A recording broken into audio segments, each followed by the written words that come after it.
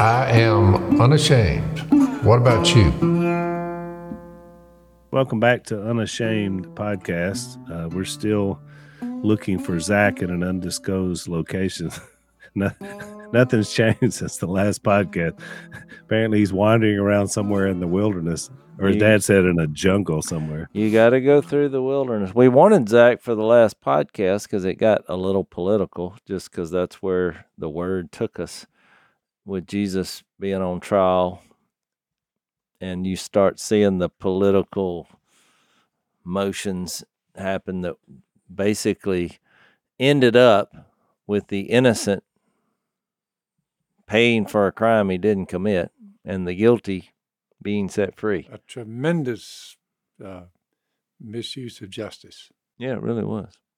But, it's kind of ironic. I hadn't thought about it, but Zach, because we say that because he ran for Congress, from our district back when we lived in West Monroe. But, we've said many times since he lost, he barely lost. It was very close, just less 800 votes, something like that. But we've talked about it before.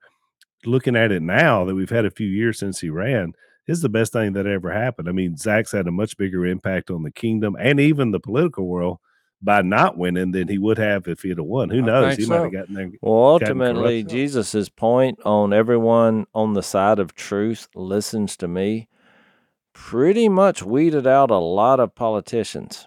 Yep. That's just a public service announcement. That because even Pilate's respond, well, what is truth? What's that got to do with anything? So the truth being Jesus said, "I am the truth."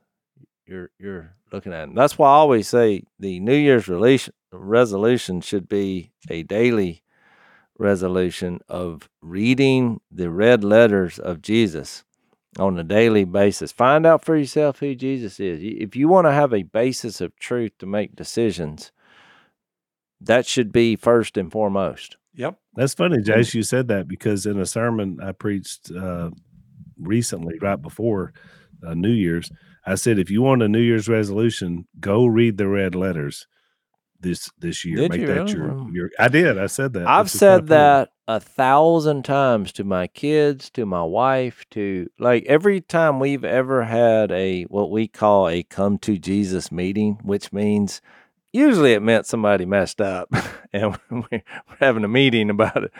But we always, that was the number one thing. I was like, what are we going to do about it? We're going to read the red letters of Jesus because ultimately his righteousness blankets us. And, as we find out the facts about Jesus and his personality and his character and the things he did and the way he thought, and this comes into our lives, via the Holy Spirit. This is our basis for making decisions from no matter how small they seem or how big they seem. Where is Jesus in this equation? And so when I would ask that with my kids, the first answer was always nowhere to be found.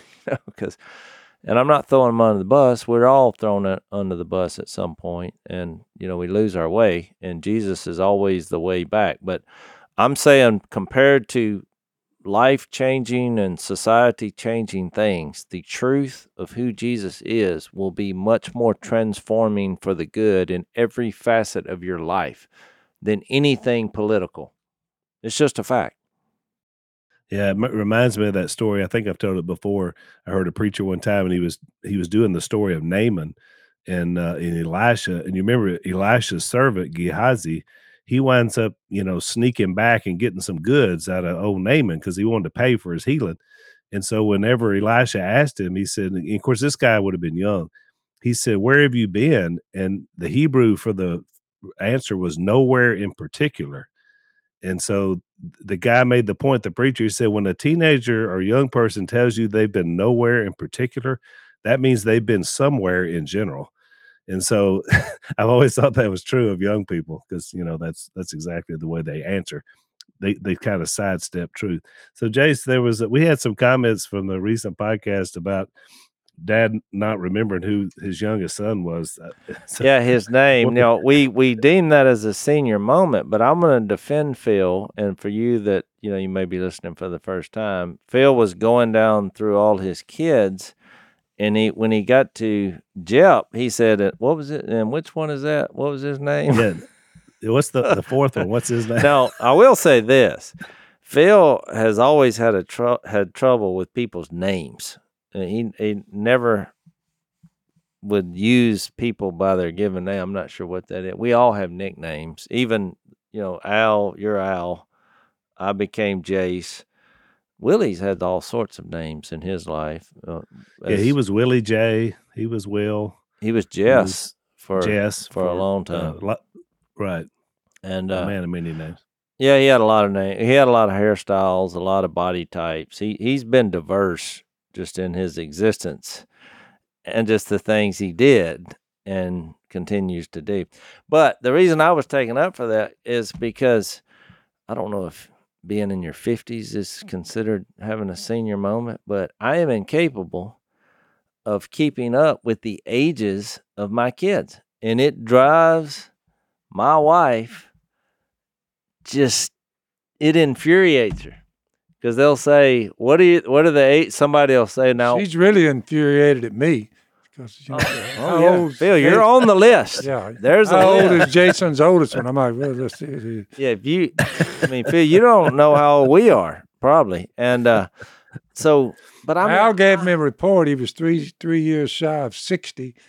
He just wanted to let me know that. But I said, boy, that was a slam down. I said, 3 years from 60. Good grief. Yeah. So every That's time why half y'all call me Phil and the other half calls me Dad. So I don't know what that's about. So, but you're That's not true, offended, too. I don't think. I wake up at night looking on why did they call me all these names? No. That doesn't happen, Jay. So I was taking up for Phil because every time people say, well, so how old are your kids? I stop and think, and I give generalities of the age. I say, Reed, he's 26, 27, 20, somewhere in there. Missy's like, somewhere in the 20s. Do not do that because you're saying you don't know. I'm like, well, I don't know. Oh, I'm a no good rascal for that. If you look at, if I wrote down all my kin and all of what this has produced, your mama and me, and then their children and their children's children, if I had to put the ages of it down, it would be laughable.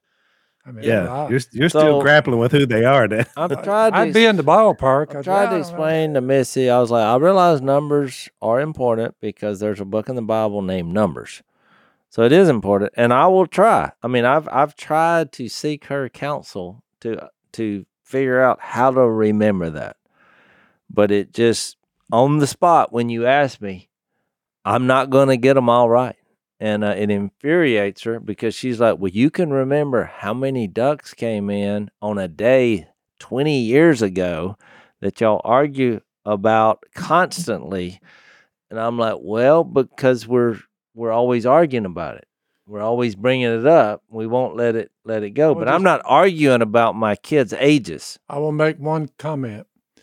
The reason why that's difficult to get it nailed down, if you have a lot of children and they have a lot of grandchildren and great good help me, I need some help. Yeah, well, all of that, because life moves at such a speed that we don't, and when James says it's like a vapor, well, to keep up with everybody's exact age, it becomes it's tough. I think so, but because you look at them and you remember them, when mom brings them in, but you little children running around, but you look up one day and there you are out crowding 60. So when I said that exact line to Missy, what you just said, I said, life is tough. We got a lot going on. No, it's not. No, you need to remember how old your kids are at all times. I would say you need to remember about their faith. not their age. Concentrate on their faith. Is it there or I'll try not? that. I'll try that. I'll let you know how that. I'll let you know how it works out. So here's my theory as to this. So, because I do remember things pretty well, but I think it's your birth order. So the oldest in a family tends to always be the historian of a family because it's their role. They remember. And this may not be a universal truth. It but is I'm just true, saying Al, general. that you remember more, and I'm not going to say meaningless facts because, a lot of them, a lot of details like from the Old Testament and just random facts. I'll ask Al. Think about it, I'll think he Jase. knows this. I've heard Right. it, but I did not retain it. Think about it. You got I think it's Jase's. birth order. You got Jase's kids. You got Al's kids, Jase's kids, Willie's kids, and Jep's kids. There's kids. There are more Well, kids, Jep- and Jep their kids have kids. Has women who are at the marrying age, his children. Exactly. You say, yeah, what's that boy she's going to marry? I said, are you kidding? I don't know. I mean, they're going to college. They're in school. I see them at Thanksgiving and Christmas. You say, how old is the one that the third one down is dating? I'm like, the third one, let me see here. I mean, I haven't seen them walk by but about 3 times. Well, it's more than 3 times. But to your point, it is A lot. Look, we were at Thanksgiving, and it was family and friends. Do you know all of Jep's children's boys they're dating? It's all women there. Do you know all their names and ages, addresses? Well, Whatever.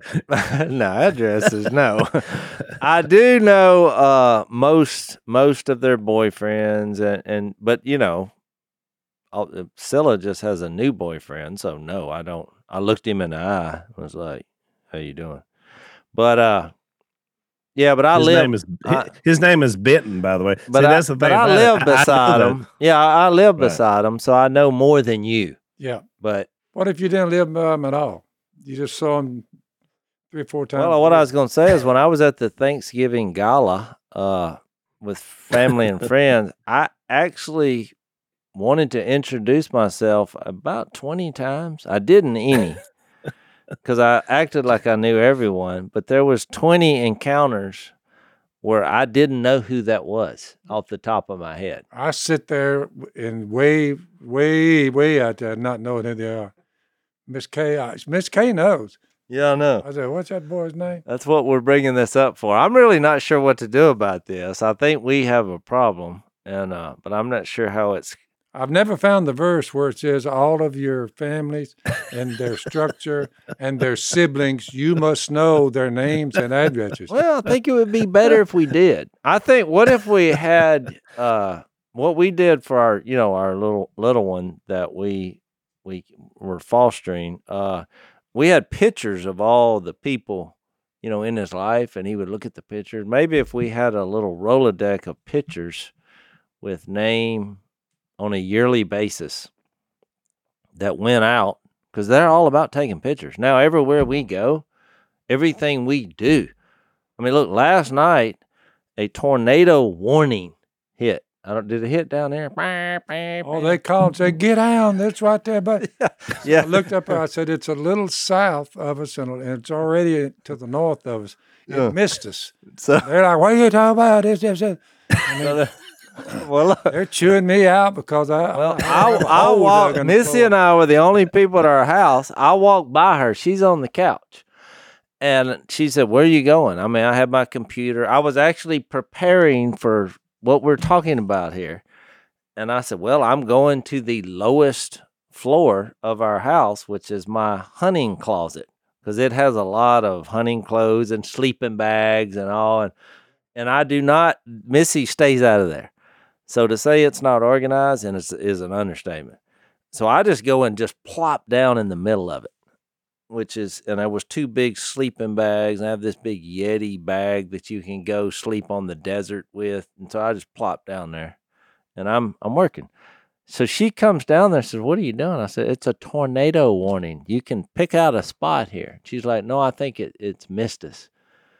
As she's taking a picture of me on the floor of the mudroom, I said, what are you doing? She said, I'm taking a picture of this. Why?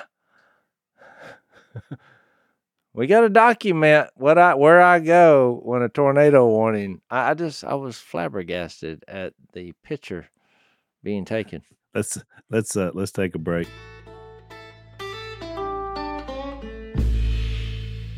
One of the things I enjoy to do, you guys don't get to do it because of duck hunting, but I haven't been hunting as much, so I enjoy the sleep in.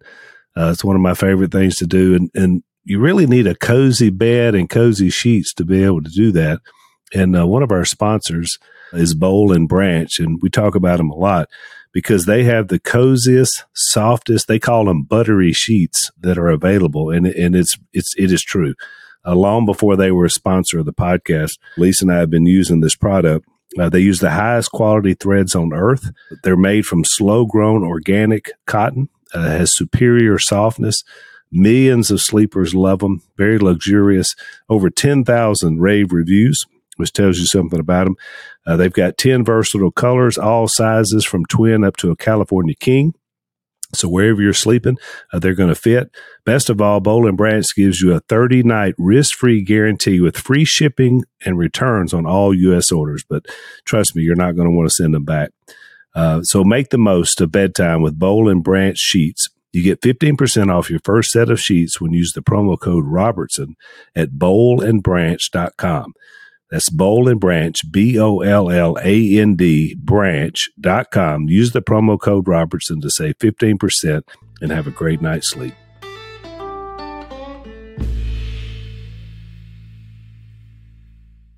But then I thought, well, if the tornado hits and I die, this is going to be the last moment. She did it. She captured the last moment. But here's what I like, Jase. Missy would rather face the wrath of a potential tornado than go into your man cave. She wouldn't do it. That's what I'm saying. I said, if I were you, I would come join me. They're giving it a tornado warning. She's, I'm looking, it's going to the south of us. They feel pretty strongly about it. My phone's going, go to the, so I guess the point of this is we're all humans and we all have our weaknesses. Hers is listening to weather-related warnings. Mine is remembering the ages of our kids. And Dad, did you ever move out of your chair when all the tornado warnings were going on? Did you get into an interior closet in your house? I did not. Well, in Phil's defense. However, but you can hear one coming. Well, in Phil's defense, where's he going to go? Well, that's true. That little middle room, it's got walls all four. Yeah. Phil? Okay. I would pray. Yeah. And by the time you leave, there's no really where to go. I'm surrounded with huge trees. Oh, yeah, I know. They can fall. I mean, there's no getting out of there if trees start falling. Have either one of y'all ever been? Has a tornado ever come by? I've never been. One came in a over. situation. It's been about 7 or 8 years ago. It sounded like a train in the air. And it came over. I said, Miss Kay, that is a tornado. Well, just below us, it crossed the river, picked up about between us and that next little town down there. But it cut a path through the woods for a while. But with us, it was in the air. I heard it. Sound like a train. I said, that is a tornado. It got louder and louder. And I told her, I said, it gets any louder, we're going to have to get some shelter. But it passed on over and missed us. But it sure tore the ground up. It cut a swath. You might need a storm like shelter right away. Yeah, the people dig the holes in the backyard. But yeah, problem is you couldn't dig very far and you didn't get into water where you're at. Yep. Well, out of all the weather phenomenon, for whatever reason, tornadoes frighten me the most. And I think it's just because their suddenness. But I've talked to people in the Midwest and, up where they're a lot more prevalent. And they claim they're much more in tune warnings than we would be because, you have the thing on your phone, Jase. They say they've got all kind of siren system. But I'm like, man, when you see one of those bad boys get on the ground, if it's a bad one, it's just where do you go? What do you do? I've seen it where it peeled up the whole, right down to the foundation. Yeah. It's a scary thing. So it's tough. Anyway. I'm thankful it passed on over. Yeah, well, yeah, me too.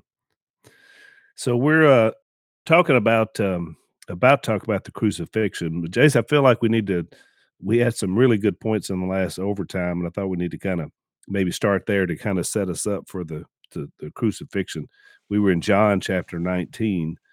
Well, just because of John. I think, Jase, as you speak on these matters, Matthew, Mark, Luke, and John, I'll just say over and over and over again, eternal life is hanging on this.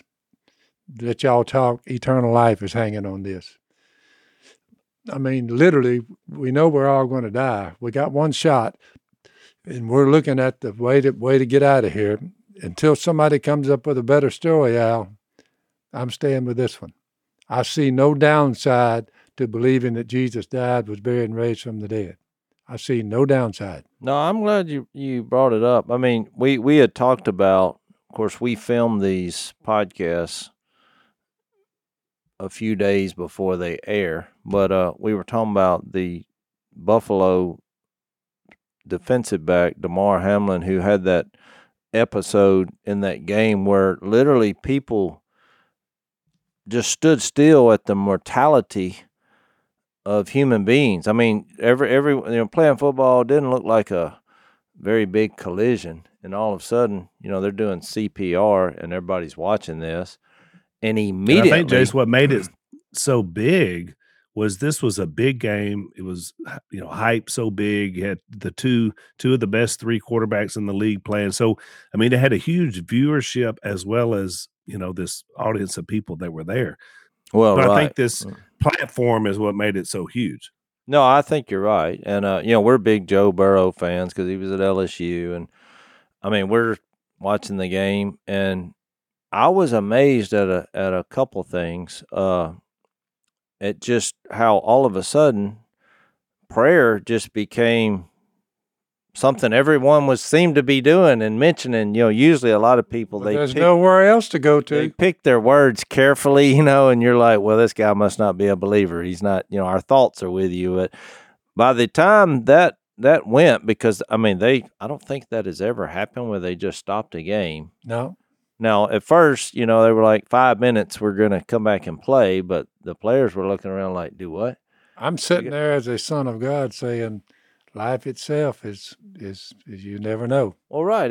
And to your point about that's where I was going with this. When you're saying, look, eternal life is on the line, people don't really stop and think about that until you see some kind of mortality we see a guy who now everyone is rooting for. I mean, we said a prayer for him. I mean, because it was horrible to watch. And this is happening every day on our planet in some way. But there's just something about seeing that and seeing people's response. And even you're seeing the best of people and the worst of people. Because, I think it's horrible to say 5 minutes, hey, y'all warm up 5 minutes, let's get back to it. I mean, that was not in good light. And you see people who are no longer reading from a script. When something like this happens, they're just coming off their life's journey to try to comment on this. Well, some really stepped up. You were like, okay, and you sensed a spiritual nature about them. But then you saw others that were just literally like a deer in the headlights. Reality sometimes is a shocking thing, but life is short and full of trouble. I mean, there's a lot of ways you can be dealt with eternal life, one way or the other.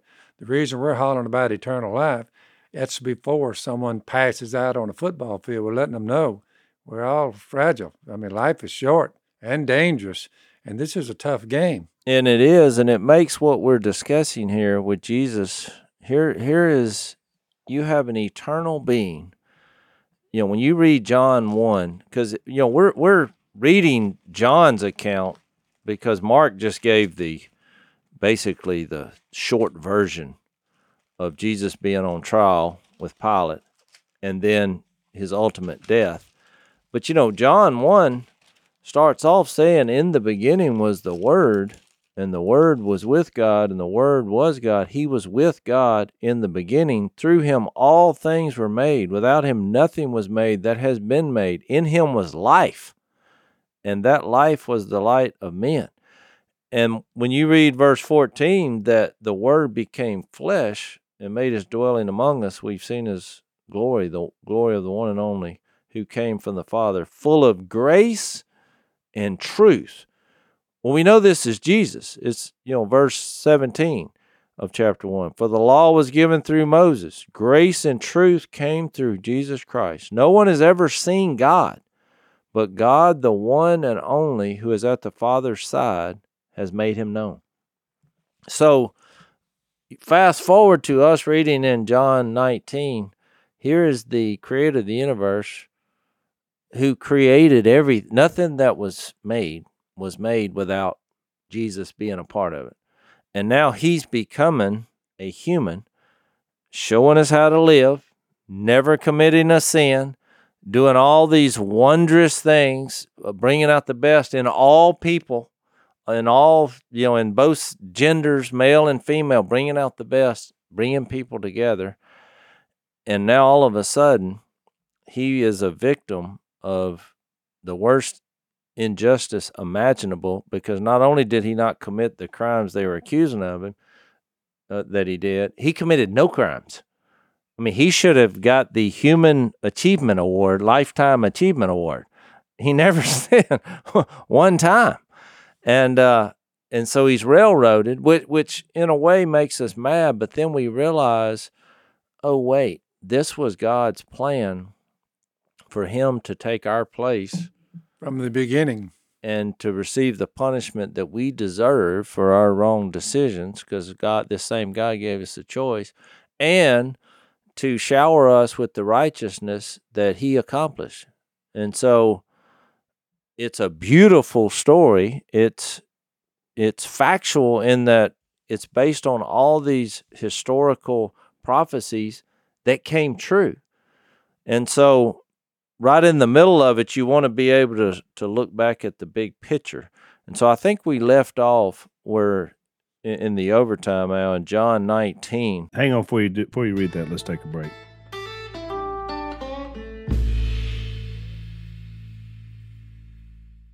When Pilate heard that, Jesus claimed to be the Son of God, he's already. Because up to now it was about him being a king. Now all of a sudden they're saying he claimed to be the Son of God. That's a little bit of a game changer. And Jesus had said, "Look, I'm not the king like you think, where I'm trying to pick up weapons." He said that. I'm not of this world. My kingdom is of another place. It's of another world. And everybody on the side of truth listens to me. He's like that. We are an army of people who have put their faith and trust in the truth that I am.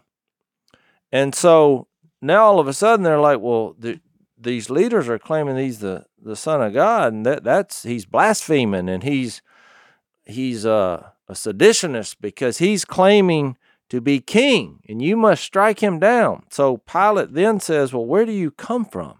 He asked Jesus, because he had said his kingdom was not from there. But Jesus gave him no answer. Do you refuse to speak to me? Pilate said. Don't you realize I have power either to free you or to crucify you? And Jesus spoke up then. You would have no power over me if it were not given to you from above. Therefore, the one who handed me over to you is guilty of a greater sin. So he, number one, acknowledges this is God's plan, and he's going to surrender to this power, even though the opposite thing that Pilate thinks he's going to accomplish, which is Jesus being killed and taken care of, is going to happen. But it also shows us that when someone has power over us, even if it's to do something wrong, we serve as long as it's within God's plan. I mean, this is a great example of that, because this stuff happens even today. People who have power, and I mean worldly power, they usurp that over people who are trying to live for Jesus. But in the end, God's plan is bigger and better. And this, more than any other place in the history of the world, proves that, because the greater plan happened. So verse 12, from then on, Pilate tried to set Jesus free, but they kept shouting, if you let this man go, you are no friend of Caesar. And so then in 13, Pilate heard this. He brought Jesus out sat down on the judge's seat at a place known the Stone Pavement. It was the day of preparation of Passover, about the 6th hour. He said, "Here's your king." Now, he's already been flogged twice, I think, at this point. He's beaten down. He's being mocked. He has a purple robe on, a crown of thorns. And they shouted, take him away, crucify him." "Shall I crucify your king?" Pilate asked. "We have no king but Caesar," the chief priests answered. Finally, Pilate handed him over to be crucified. Yeah, and so I think, we talked a lot about in the overtime last time about applications, and I think one of them is that idea of Pilate assuming that he had the power over Jesus, and Jesus reminds him no. And I think it's just a great picture of human arrogance that somehow you think, you're in power when you're really not. And so we talked about it, how you see that even in current political structure. People will do all sorts of things in politics, but ultimately it's only what power you give them. And so we ultimately know that we stand on the side of truth, no matter who's in power, what party it is, or whatever. Who was So the one that the worms ate up? That was Herod. Over in the book of Acts. That was Herod. The same one. His life didn't end well.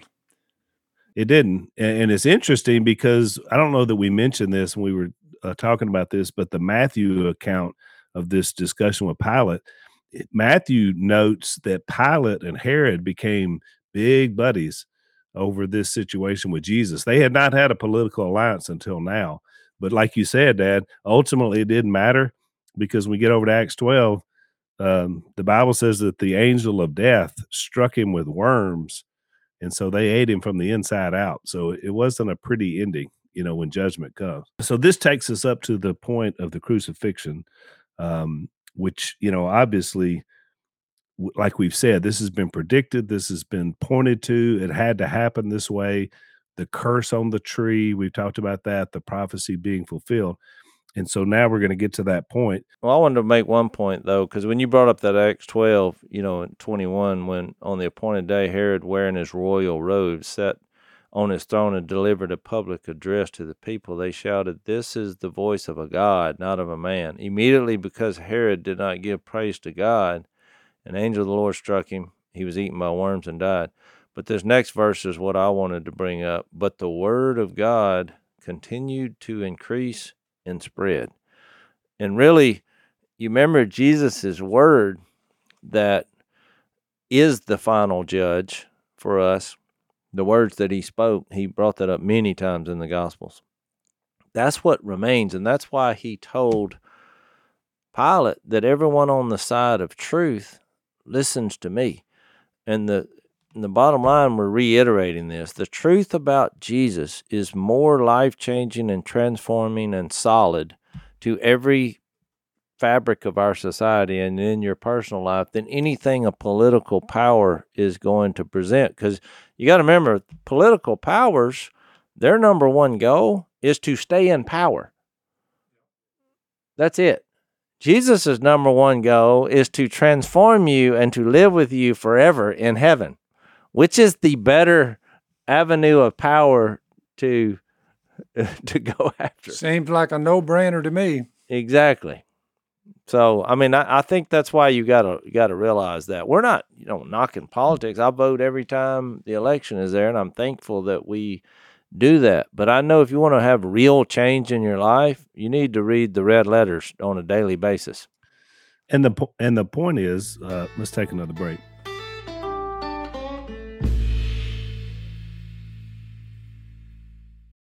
The point is, whether you're in this world under a dictatorship, under communism, under socialism, under capitalism, under our form of government, there are believers under each one of those different kinds of governing parties, and we're all brothers and sisters with those people. And we all are part of the same kingdom. That's what makes this so amazing and so fascinating. So I wanted to read before we get into the Mark version of or his take on the crucifixion, because there's a lot of, obviously through this whole process we've been looking at different gospels. I wanted to read Isaiah 53 because it's so powerful. We've made a big point out of this thing that all this was actually before the creation of the world. the process and how Jesus would save us has been known. And so throughout human Jewish history, especially, it's been prophesied about over and over and over again. And Isaiah 53 is basically over 700 years before this event happens.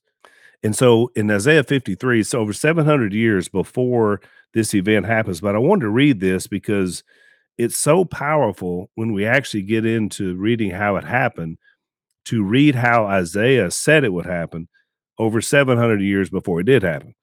And here's what he said. And remember, this is available to all the Jewish people. So they're aware of this prophecy in this scripture, even the ones who were saying crucified. Verse 1 says, "Who has believed our message, and to whom has the arm of the Lord been revealed? He grew up before him like a tender shoot, like a root out of dry ground. He had no beauty or majesty to attract us to him, nothing in his appearance that we should desire him. He was despised and rejected by men, a man of sorrows and familiar with suffering. Like one from whom men hide their faces, he was despised, and we esteemed him not. Surely he took up our infirmities and carried our sorrows, yet we considered him stricken by God, smitten by him and afflicted. But he was pierced for our transgressions, he was crushed for our iniquities. The punishment that brought us peace was upon him, and by his wounds we are healed. We all like sheep have gone astray. Each of us has turned to his own way, and the Lord has laid on him the iniquity of us all. He was oppressed and afflicted, yet he did not open his mouth." We talked about that strong silence, Jase. "He was led like a lamb to the slaughter, and as a sheep before her shearers is silent, he did not open his mouth. By oppression and judgment he was taken away. And who can speak of his descendants? For he was cut off from the land of the living. For the transgression of my people he was stricken. He was assigned a grave with the wicked and with the rich in his death, though he had done no violence, nor was any deceit in his mouth. Yet it was the Lord's will to crush him and to cause him to suffer. And though the Lord makes his life a guilt offering, he will see his offspring and prolong his days, and the will of the Lord will prosper in his hand. After the suffering of his soul, he will see the light of life and be satisfied by his knowledge. My righteous servant will justify many, and he will bear their iniquities. Therefore I give him a portion among the great, and he will divide the spoils with the strong, because he poured out his life unto death and was numbered with the transgressors. For he bore the sins of many and made intercession for the transgressors." That was Isaiah's take over 700 years before the actual event happened. And tell me how spot on it was for everything we've talked about up until this point. You reckon some of them said, we might ought to check out that Isaiah text here, boys? I mean, you would think they knew what you just read. But it's just like we talked about. We all get going through life, and then even when we were talking about the football player falling out, then all of a sudden, the complete mood changes. Well, but we all know that that's a possibility for everybody. And I think that's what happened here. It's the old, the saying, you don't see the forest for the trees. Because everyone the followers of Jesus were thinking the consequences for following Jesus at that moment was you could be killed. I mean, that's what they're thinking. You're not thinking, oh, this is great. This is the Lord is working. I remember that passage in Isaiah. No, you're running for your life. It gets real when there's a threat or danger to your life. Life gets real. But you think about that, I think a lot of it was because their leadership, the teachers of the law, the chief priests, the elders, the people that did know this text intimately, they're spurring them on to say crucify him. So they're saying this is not him. I know this is not him. And they just followed it. But when they did get it, whenever Peter stood up in Acts 2, after the resurrection and ascension and after the Holy Spirit was poured out, and he said, you with the help of wicked men put him to death, then it hit home. Then all of a sudden it was like, whoa, that was us. We did that. That's when they got all of a sudden they were cut to the heart. That's right. They said, we're on the wrong side of this thing. What do we do? Remember, he warned them. He pleaded with them. He gave quite the speech. Well, this is the equivalent. What happened to Jesus is the equivalent of an emotional riot that just escalated and emotions got to running, and you got powers that be fueling the fire. And the next thing you know, Jesus is dead. And then the next thing you know, it was God's plan for this to all happen. As painful as it was. And then the light bulb did come on for everybody. Which was the entire point. That's right. Let's take our last break.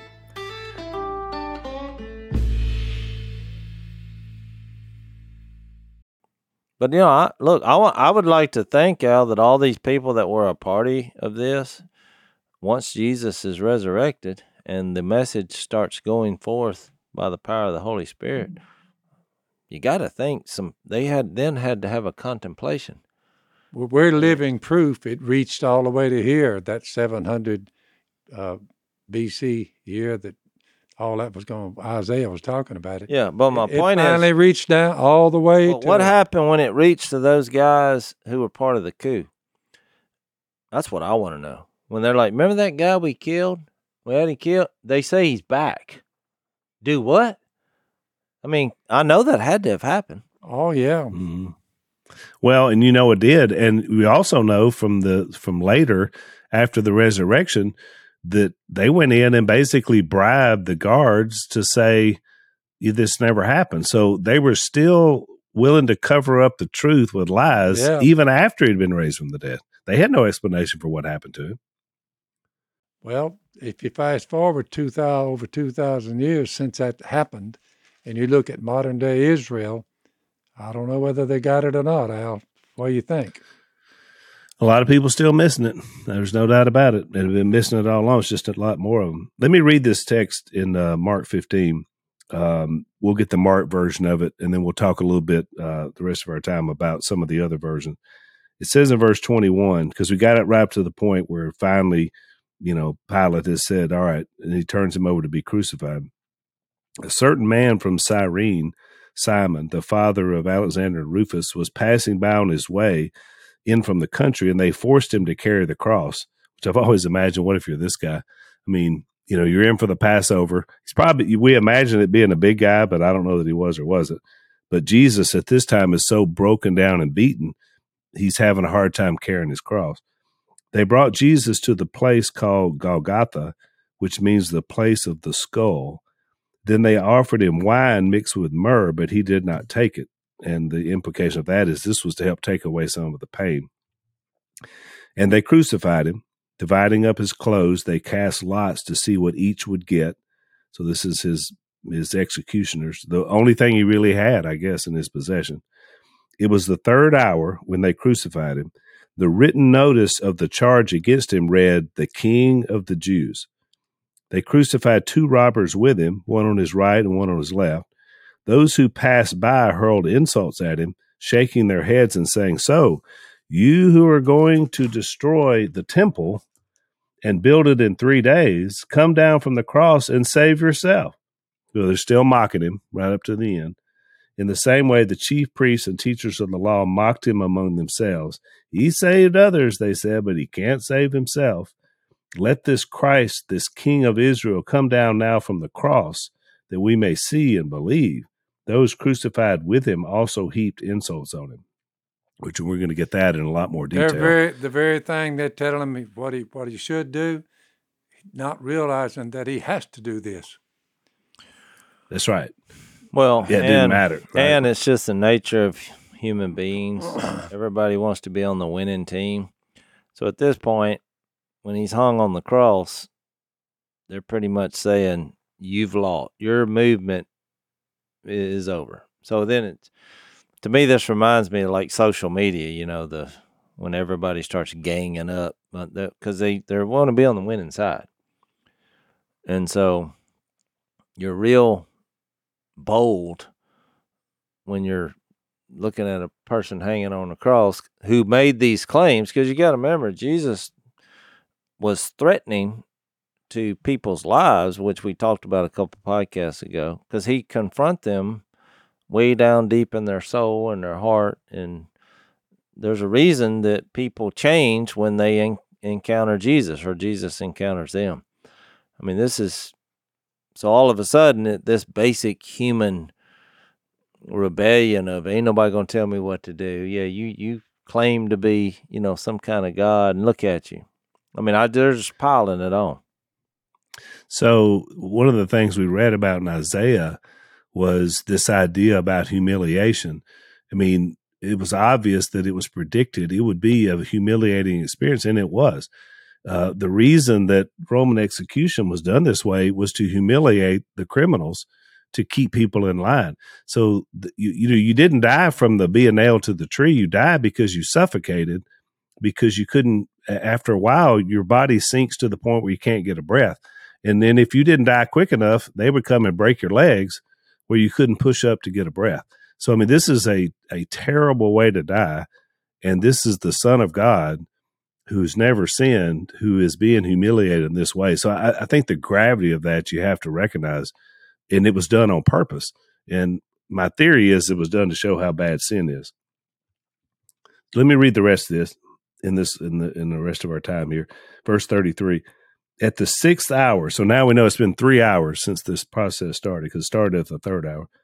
At the 6th hour, darkness came over the whole land until the 9th hour. So now we got 3 more hours under some kind of supernatural eclipse.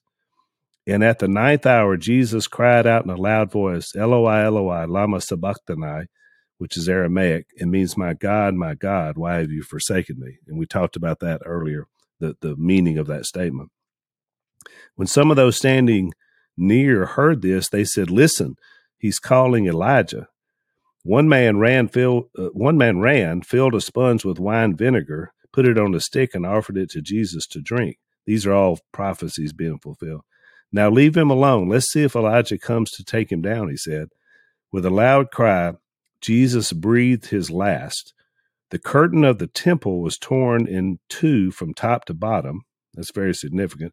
When the centurion who stood there in front of Jesus heard his cry and saw how he died, he said, surely this man was the Son of God, which is pretty amazing. Some women were watching from a distance. Among them were Mary Magdalene, Mary the mother of James the younger, and of Jose, and Salome. In Galilee, these women had followed him and cared for his needs. Many other women who had come up with him to Jerusalem were also there, which we talked about the significance of that as well. So you see in this process, it's an end, but of course we know it's not the end. It's the beginning of something that's going to be very different. But I thought it was interesting, Jase, when you look at the people who are standing around him, some are still curious to see, because they're saying, oh, let's see if Elijah saves him, and not in a good way. Others who are there had been there from the beginning, but it was only the women who seemed to hang in there with him through the process.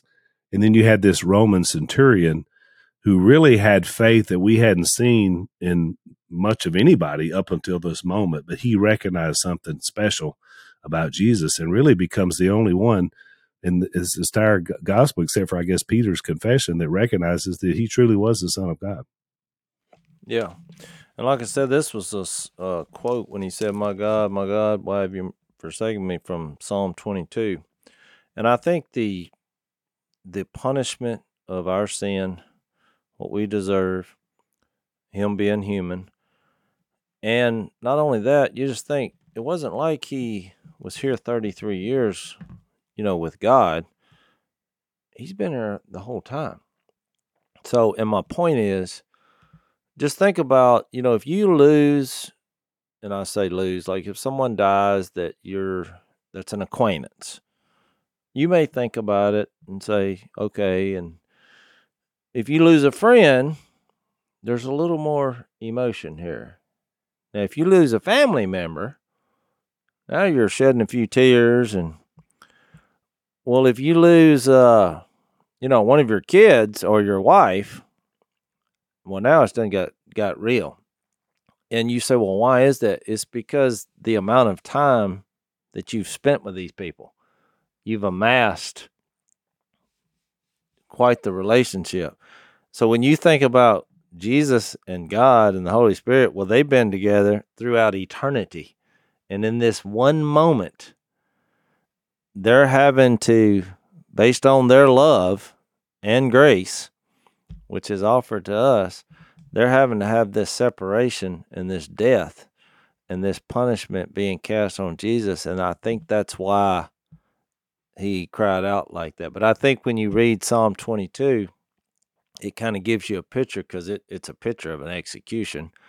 And we know David didn't go through an execution. So why is it in the Bible? I mean, I think it was his prophecy of what Jesus would say. And so he was fully aware of what it wasn't like he was, because a lot of people read this and they think, oh, well, he's broken down here. He's lost it. And no, it's just, that's what it took for us to be saved, is an eternal relationship, having a moment of separation so our sins could be paid for and our righteousness could be given, by him. So that's just all the time we got for this podcast, but there are a lot of implications even from the Mark passage, and we hadn't even gotten into some of the others. So we'll do a little bit of that in our Overtime segment and then our next podcast as well. If you want to follow us over to Overtime, it's blazetv.com/unashamed. Not only do you get our Overtime segments, but you also get everything Blaze has to offer, including Dad's old show, In the Woods with Phil. So check us out. Thanks for listening to the Unashamed podcast. Help us out by rating us on iTunes. And don't miss an episode by subscribing on YouTube, and be sure to click that little bell to get notified about new episodes. And for even more content that you won't get anywhere else, subscribe to Blaze TV at blazetv.com/unashamed.